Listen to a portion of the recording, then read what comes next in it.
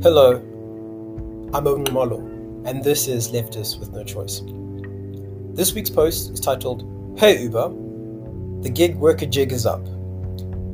The UK Supreme Court rules Uber drivers are entitled to workers' rights, sending shockwaves through the gig economy. The neoliberal response to unemployment and hard-won labour protections is the gig economy. Gig workers, like Uber Eats delivery drivers or Sweep South house cleaners, are treated like independent contractors. Unlike employees, independent contractors do not work regularly for an employer, but work as required. Not anymore, at least in the United Kingdom.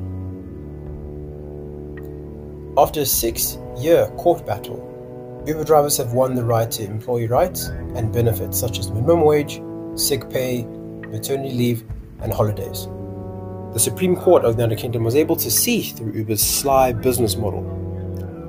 The court reached the conclusion that drivers are, in effect, workers because of Uber's level of control over them.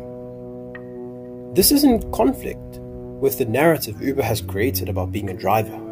Drive whenever you want and be your own boss. If the drivers are the boss, why can't they set their own fares? In 2020, half of the world entered into a COVID-19 induced shutdown. Since drivers were considered independent self-employed contractors, they were not entitled to unemployment insurance. During that period, many drivers still had to pay for their car loans. Fortunately, in several states in the United States, Uber drivers were allowed to collect unemployment benefits after their court victories. When lockdowns were lifted, public transport such as trains and planes were banned from use, so many relied on taxis and Ubers to get around. If an Uber driver fell ill with COVID-19, it makes sense for her to automatically get sick pay, so she does not continue working and spread the virus to others. Ultimately, it is in Uber's best interest to have healthy drivers, so why don't they offer these benefits?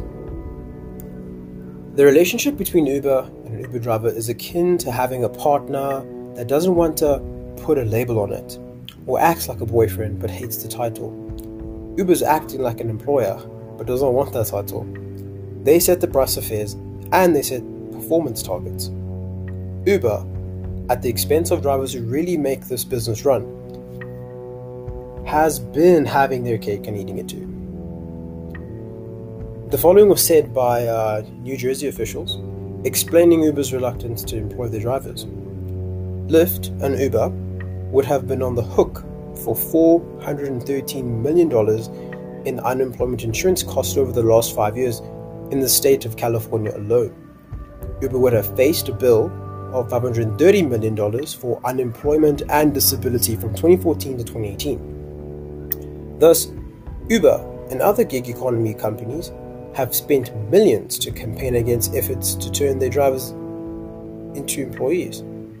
Uber, Lyft, DoorDash, Instacart all poured over $200 million to oppose a ballot measure that would give drivers workers rights and benefits.